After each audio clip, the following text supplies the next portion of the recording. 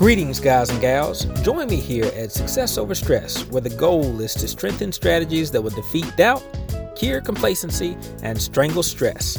I'm on the road to a healthier, happier, and stress-controlled life by taking control of my financial situation. With the right direction, so can you.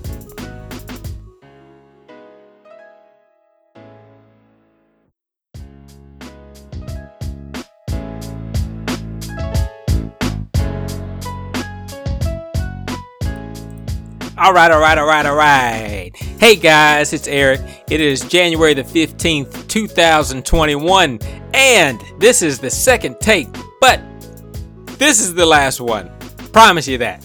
Okay, so today we're going to talk about health, income, and poverty. And I mean, honestly, the income and poverty part, they kind of go together. Obviously, there is a definitive line where they consider there to be a poverty line, and below that you're poor, right? So you're below the poverty line. But otherwise, income, is the range that goes from high to low. I mean, it's the entire spectrum. But I just kind of reviewed an article entitled "Health, Income, and Poverty: Where We Are and What Could Help," and that was by Dhruv Khullar and Dave A. Chokshi. And Khullar is spelled Khullar. This was an article from October 14th, 2018. So, just to sum it up, overall, we're saying that health and income, there is a correlation there. And it tends to be a positive correlation to where the more income that you have, the more healthy you tend to be. But is it the cart or is it the horse? Which is which? Are you first wealthy and then you're able to afford better medical treatments and better medications and better foods, and so you are naturally more healthy that way? Or is it that you are healthy, and by being healthy, you are maintaining good nutrition to your brain, you're having good chemistry, you take good deep breaths, and now you think clearly, and so now you're able to make better decisions, and you make more financially prosperous decisions, and so now you're more successful, you have more income. Which one is it? I tell you, this article helped to shed the light that it's really generational. It's locational. It's a mindset. There's mindset component. So it's a pretty deep article as far as I'm concerned. I like to look at articles, but yeah. So when we're looking at this one, if we look at the health component, if we look at health insurance and just general health care, let's look at it this way. Health insurance costs money. People who don't have money can't afford health insurance. If you have something go on with you and you need to be seen by a healthcare practitioner, if you don't have any money and you don't have any health insurance, you're probably not going to see that healthcare practitioner. Whatever issue that you had going on will probably get worse. And then you'll have what we call a sentinel event. You'll have a heart attack or a stroke or something like that. So it all kind of boils back down to, well, this portion boils back down to, do you have health insurance? And that is related to, in this example, is related to finances, if you can afford healthcare insurance. And of course, there's folks on both sides of the spectrum. We won't talk about where I'm at on the spectrum, but that's why it's important that everybody has health insurance, unless you're okay with your fellow neighbor or the folks up the street not being able to afford healthcare insurance, and so their family slowly dies off, right? because their family always has issues and they're not getting treatment. And it's like, okay, well, they're not seeking treatment. Yeah, well, they can't afford it. I mean, what do you want them to do? Okay, so now let's talk about preventive maintenance and that kind of thing. Because there is so much that you can do for your healthcare that will help to prolong your health without going in to see a doctor every day, every other day. Those are lifestyle choices. That's whether you sleep well, whether you eat well, if you exercise.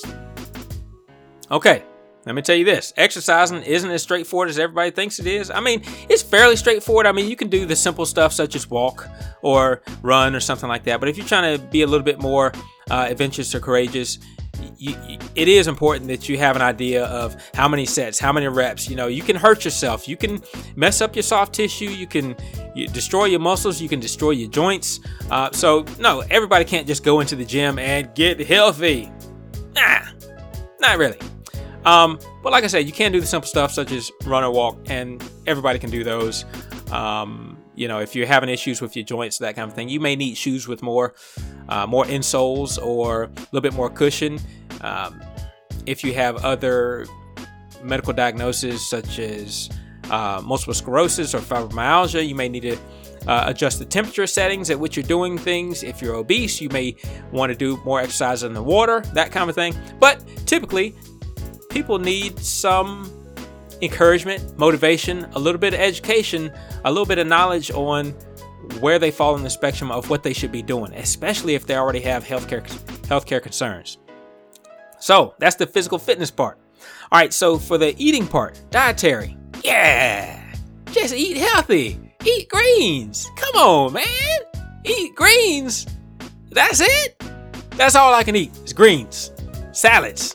Yeah, but iceberg lettuce is no good for you. That really doesn't have any healthy component to it. No nutrition. Okay, well, I'll eat spinach then. Yeah, spinach is good, but we're gonna eat that every day. All right, well, okay. Well, then let me throw on this. This cheese. Let me put a couple scoops of salad dressing on this thing. Let me throw in some pickles and some olives. Make sure that they got plenty of salt on them, because that's the tasty part. Let me throw in a bunch of these croutons. They're not whole wheat, but does it really matter? Okay, so now you dress your salad up real nice, and it's probably not a healthy salad. Yeah, probably not. But anyway, you're eating a salad. Is that important? Sure it is. But diet is also individual to a particular person and to how their metabolism runs and to their race. Some races do well, with certain diets than others, and I mean, you've got all these kind of different diets. You got the Mediterranean diet. You've got the I'm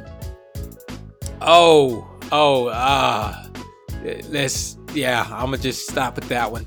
But you have all these diets, carb free, fat free, a vegan diet. You've got the what is that stuff, the rubbery stuff, the gluten-free diet. Okay, so but we're saying that that poor people know what they're supposed to eat, and they're supposed to be able to naturally figure that out by themselves without a healthcare practitioner helping them through that.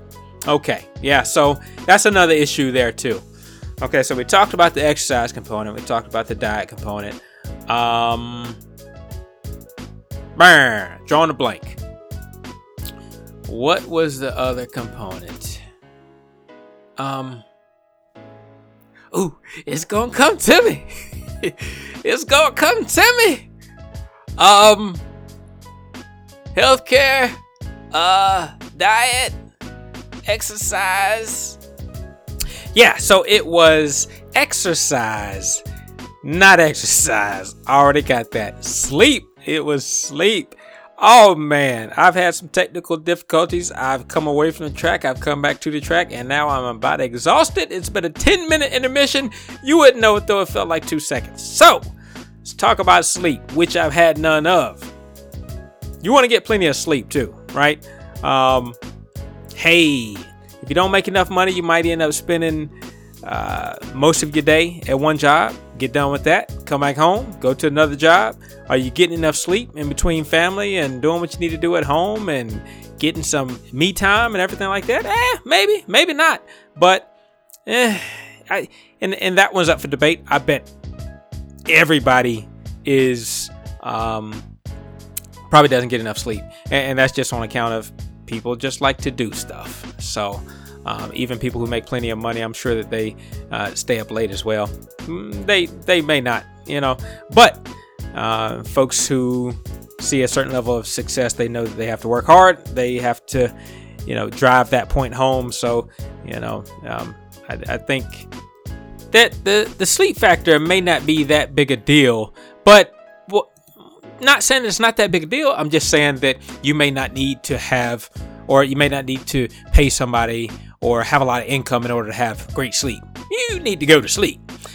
Shut down some of these computers and technology and everything like that and go to sleep. But I will say that if you live in uptown, downtown, midtown, and there's violence or gunshots, or you live in a house that because of your income, because you can't afford to live just you and your family, you live in a multi-family home, then maybe you don't get to sleep as quick. Or maybe you're in a home with domestic violence, or with drugs or alcohol or something like that. You may not be able to get to sleep as quick if there's other stressors in the house going on. Or if you don't have your medication so that you can't settle your nerves, or so that you can't ease your leg pain or your joint pain, then maybe you don't go to sleep as quick. So, all sleep is not easily and readily available to everybody, but it's important to try to get enough sleep. It's how our body recharges itself. So, main thing I want you to do here is pause, take a moment, consider that health and income do have a correlation, right? So health and wealth, you could say it for sure. My time and my health are my greatest wealth, right?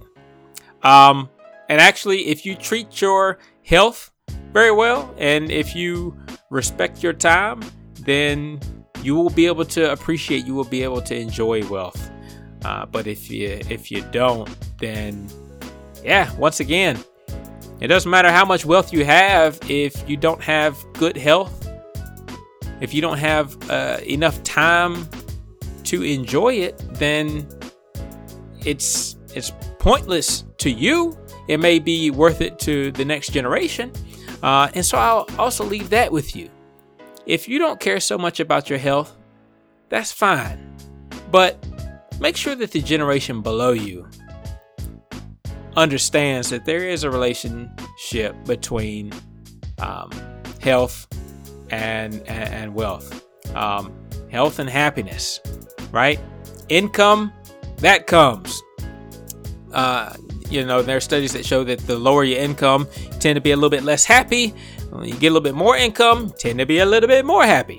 But when you have a lot of income, that doesn't improve your happiness anymore. So there is a plateau to where having money doesn't anymore make you happy than the next person. So don't get so obsessed about the finance part. We want you to be healthy. We want you to be happy. And that too, my friends, is success. And if you heard me before, you're going to hear me again. This is Eric. I'm out. Wait a minute. Share this podcast. Share it with a friend. Share it with at least 3 friends. Okay? 3 friends. You can do that. Can't you? Thank you. This is Eric. I'm out. Peace.